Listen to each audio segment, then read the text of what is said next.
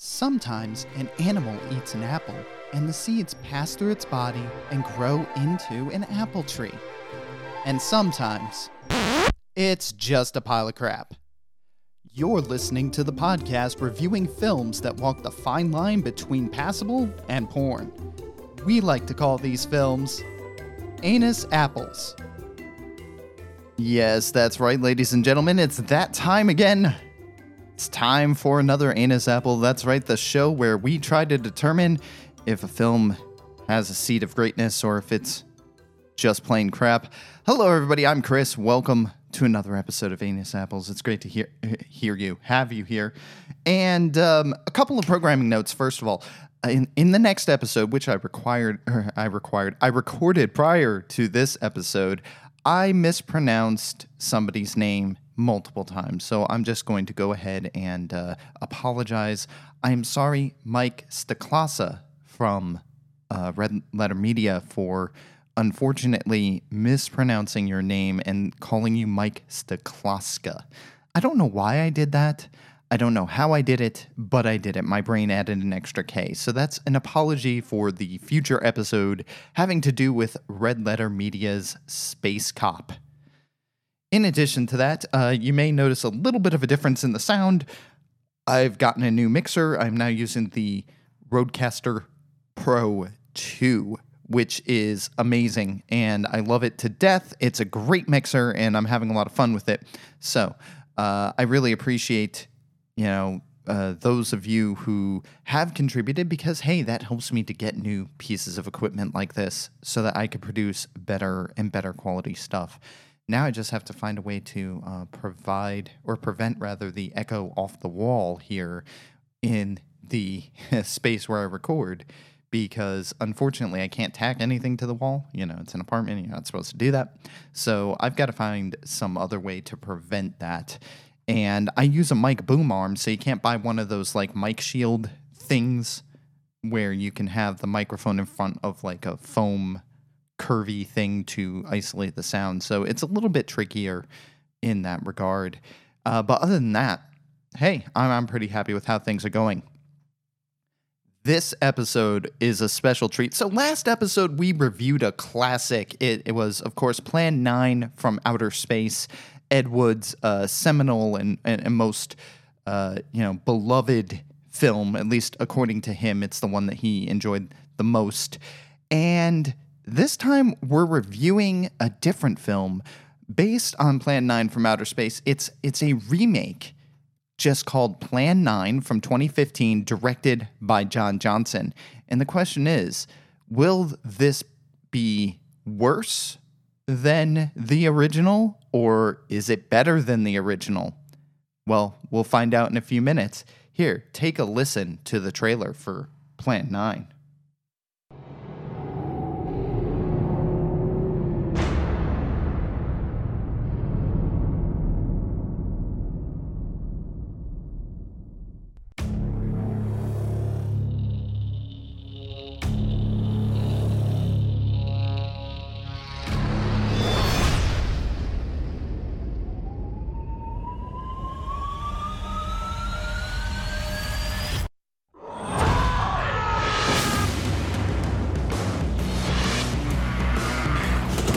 We have a very huge problem. Destroying the whole town.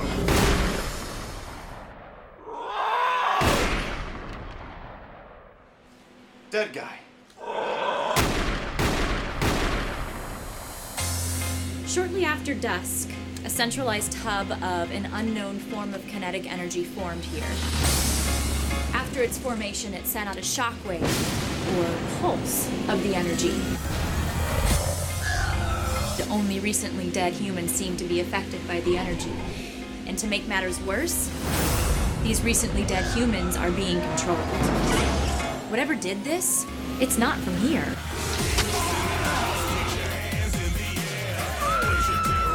The town has been quarantined. No one leaves this sector alive.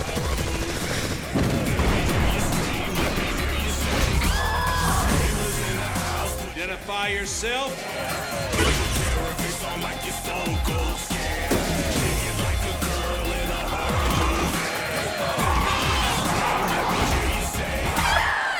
We need a plan. I got him.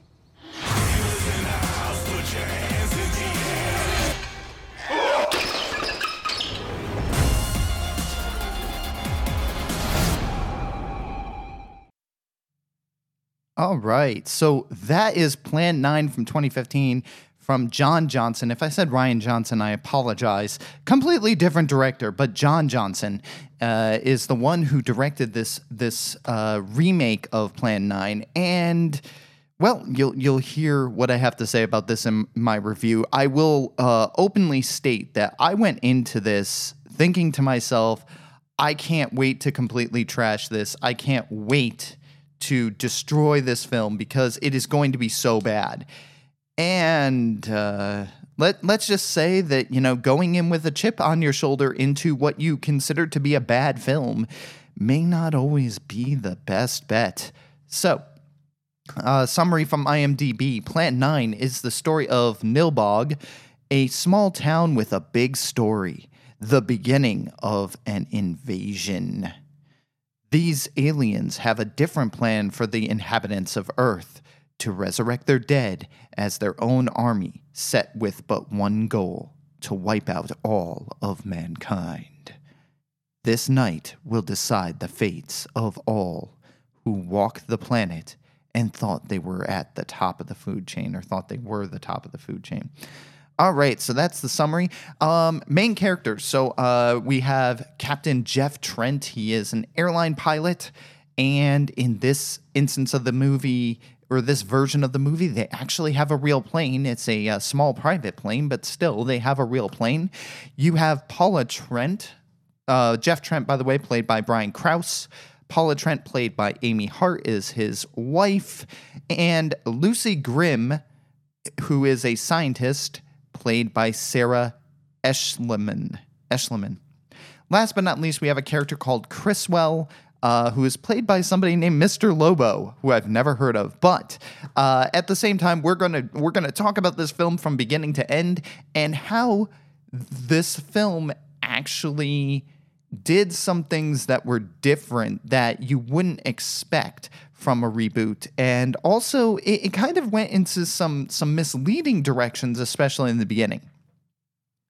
So in the beginning, you have Criswell, this character that I was just talking about, playing the announcer from the original Plan 9 from Outer Space and trying to retape or redo the opening from that in a more modern way, but literally the same wording and everything else.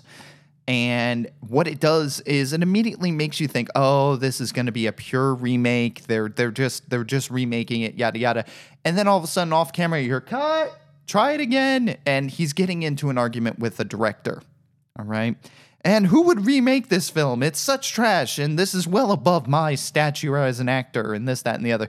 So it immediately goes in a different direction where you think, oh, maybe this is like a making of the movie where the movie actually ends up happening instead of it being like it being a movie. They start off, they're going to make Plan 9 from Outer Space, they're going to remake it, and then something in real life happens, and it totally becomes a real life situation. And surprisingly, that's not the direction it went in. I was kind of surprised. I thought it was going to go in that direction, and it didn't. We then cut to a couple of different situations. So there's a funeral. Scientist Lucy's mother has died. Her mother has died, and the father's there, and she's just going back to work in the lab because it's what will get her through things. And she has a secret side project having to do with another scientist in another lab, and they're having this secret phone conference not phone conference, but computer conference about this experiment that's going according to plan and that they can't let the bosses know about.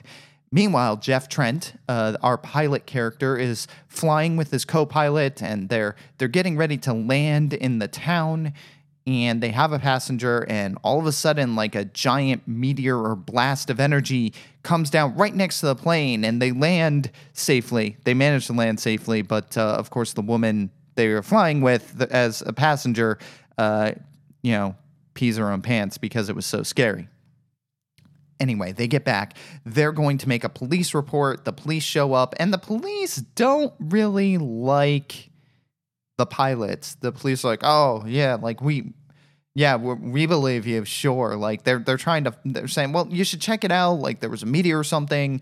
Oh, yeah, we'll get right on that. You know, you hotshot pilots always thinking you're all that, this, that, and the other. Okay, fine. Jeff goes home. He's recently married to his wife, Paula. And they're having, you know, a beginning of an interesting evening. And Jeff decides he's going to go out to town to the place where he could buy like some wine or something. And that's when the energy pulses start happening from this location where this energy blast was hit. It was an old abandoned school. And so these energy blasts start going out. And that's when the zombies start showing up.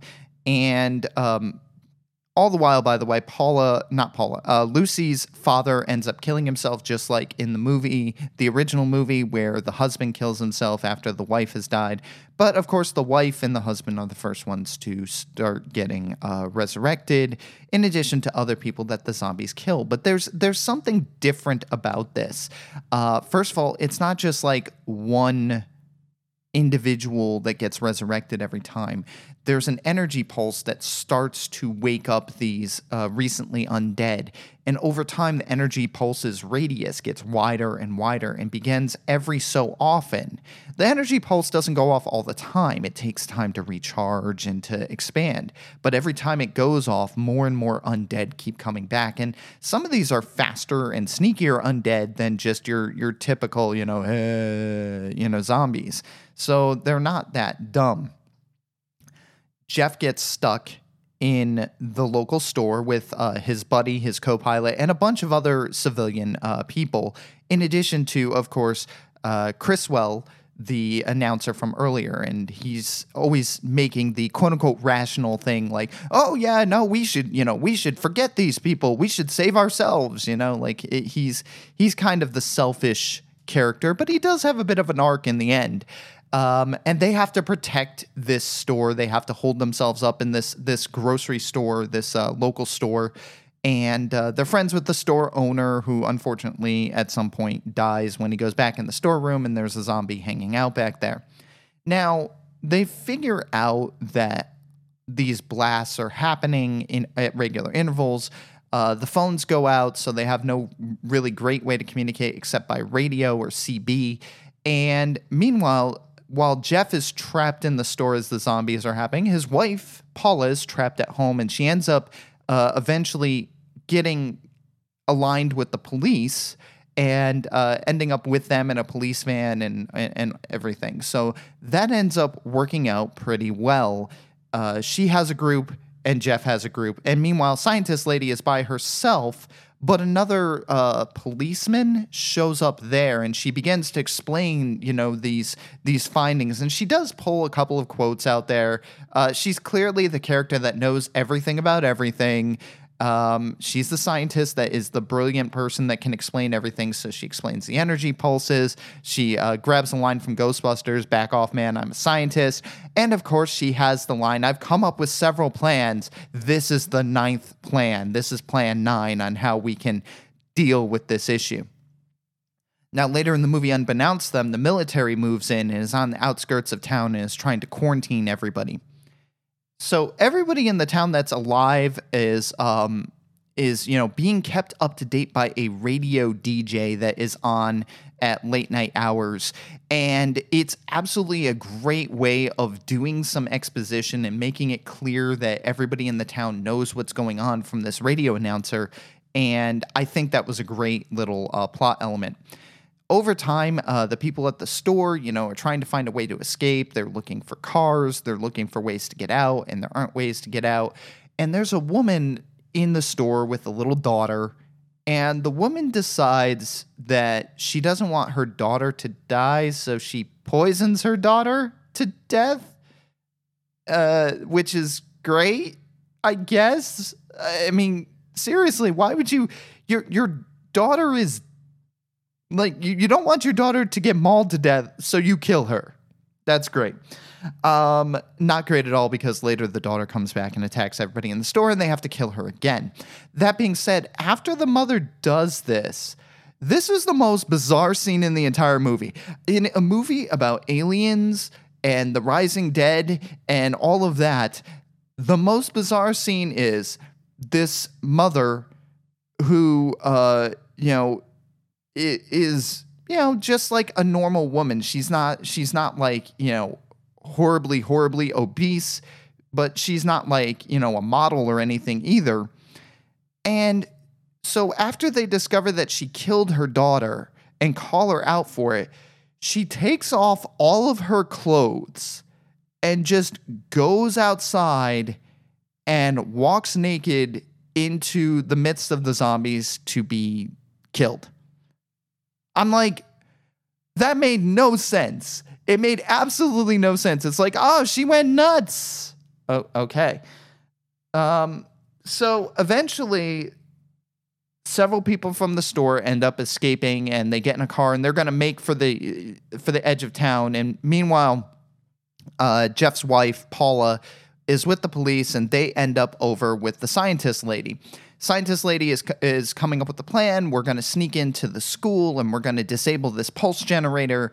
And meanwhile, I think Jeff is going to go out of town on foot or something, and they find another group of survivors who say, oh, the military's right across the bridge. They'll help us out. And of course, the military kills all of those people. So eventually, Jeff meets up with Paula, and they all end up at the school where, of course, the military all are. So they have to sneak into the school to help to defeat the aliens that have now actually taken physical form. And when they sneak in, they manage, so Jeff and crew manage to sneak in, and they get one of the alien weapons, and they end up in a shootout in like a parking garage in the school or something. It's really weird. But they end up in a shootout, and the military's there as well. The military's invading, and the military commander wants to kill all of these people, but one of the soldiers is like, no, they saved our lives, and this, that, and the other. And at another point, one of the soldiers, one of the like super buff male soldiers, takes off his shirt and goes looking for the aliens, and he finds a self-destruct button in a vat of goo of some kind and decides that he's going to try to press it. And here's the interesting thing. Now, I give this the movie credit for this. They do something that I've never seen, to my knowledge, in a movie before, where you have Jeff and you have Paula, the two Trents. And Jeff has been with us the entire time, and Paula has been with us the entire time. And Chriswell, who is the announcer from the beginning, they're at the point where Jeff is like, no, I've got to go forward. He's gotten reunited with Paula, and he's like, no, we have to see this through. And Chriswell, the selfish character from the beginning, turns and goes to him, no, man, you've done enough. You've been reunited with your wife. Go home. And they do. They go home. And I thought that was brilliant, because you never run into this. It's always like people make this irrational decision. I've been reunited with the person I love, but I'm going to continue forward anyway and risk my life. This happens so many times in these types of movies. And it was really refreshing to see this other character that at one point was selfish turn around and say, nah, you know what? You guys are good. I'll take it from here. And that was great. And in the end, they mostly defeat the alien forces by activating the self-destruct. One of them, in the end, ends up getting away. And they heard a report of, another state where another one of these ships had landed. And so the alien commandeers a vehicle or hitchhikes, and it's hinted that, oh yeah, this is going to continue. So overall, I was disappointed, not in the movie, but I was disappointed that I wasn't disappointed in the movie. I hate to say it, but this was better than the original. And it's very rare when a remake or a sequel is better than the original. But this is one of those cases, and looking at the IMDb, they actually credited Ed Wood Jr. with writing the original script. So they did go back to the original script, and then they tweaked it a bit.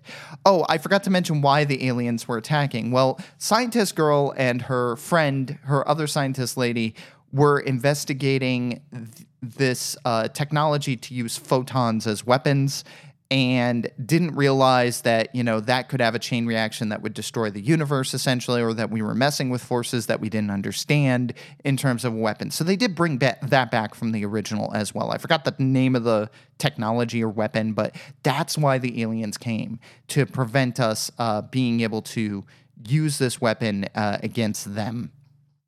So overall, a lot of parallels. You have similar character names. Most of the character names are the same. Some of them are slightly different because some of them actually didn't have names too much in the original.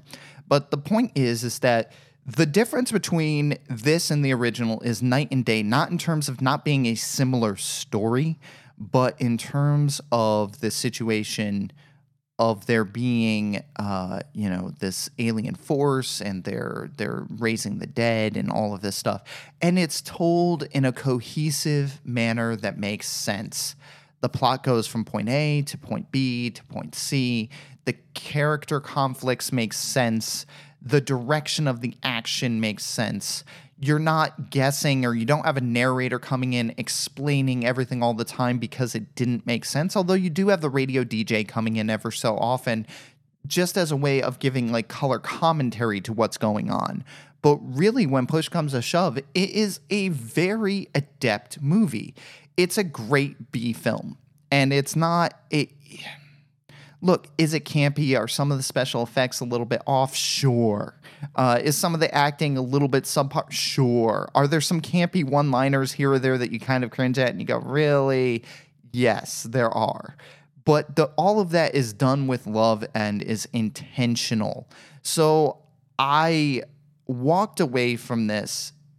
First of all, I walked into it expecting to be thoroughly disappointed, expecting that they were just going to take what Ed Wood Jr. did and ramp it up to 11 and make it even worse, which is what I thought was going to happen. And instead, they actually made a good movie based upon the original concept of Plan 9 from Outer Space, and they did it with love and care and just the right amount of campiness, just the right amount of humor, and just enough budget to be able to pull it off in a way that Ed Wood Jr. never would have been able to do.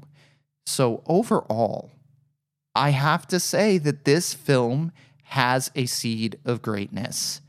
It is everything that Plan 9 from Outer Space could have been if they had a competent story writer, if they had competent budget, and if they hadn't had their lead actor die prior to finishing the movie. So I was pleasantly surprised, and I was bemoaning afterwards. I said to my friends who I used to watch bad movies with, I said to them, I'm kind of disappointed. I wanted to hate this film. I want a good reason to hate this film. And it turned out, no, there's not a good reason to hate this film. And for those of you that are judgmental going, oh, it's a remake and it's terrible, and, the fact that they said the film Ed Wood would have made, as one of their taglines, you might immediately have that cringe reaction of, no, this is going to be terrible. It's gonna destroy Ed Wood's legacy of being the worst low budget filmmaker, yada, yada, yada. And it doesn't do that. It doesn't live up to what you would expect. Instead, it actually is a very good movie that pretty much anybody over the appropriate age could watch and enjoy. It's not going to be as enjoyable as, your big Hollywood blockbuster, yada, yada, yada, but that's not what it's trying to be. It's trying to be a B film, and it's doing it very, very well. The acting is good. The writing is good. The direction is good. Some of the effects are hit and miss, and some of the acting is intentionally campy and has some one-liners in it. But other than that, everything makes sense. It flows, and it is in almost every way superior to the original. I know that they weren't looking to be superior to the original, but I'm saying that's the reality of the situation. It's superior to the original. So definitely check out Plan 9. It is on Tubi. Plan 9 from 2015, although on Tubi it says it's from 2016 for some reason. I don't know why, but IMDb says 2015, and I'm going with that.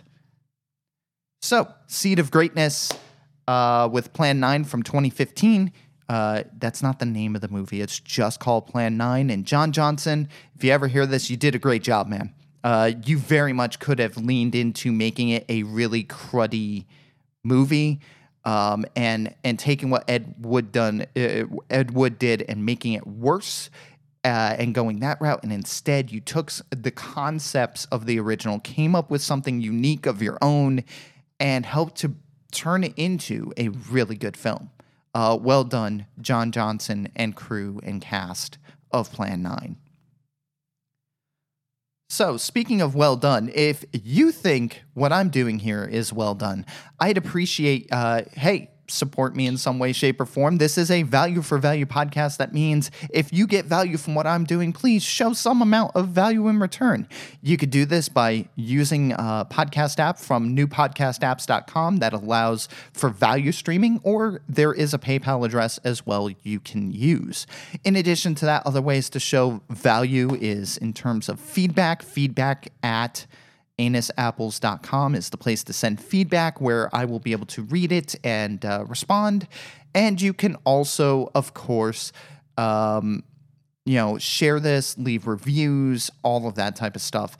All of those are ways of showing value back for the value that you get out of hearing this show. All right. And with that, we're going to wrap up this episode of Anus Apples. And as always, I will say, I hope that you take a large, giant bite out of the apple that is life. Take a bite out of life and enjoy it. And we'll catch you next time for some more Anus Apples. Bye.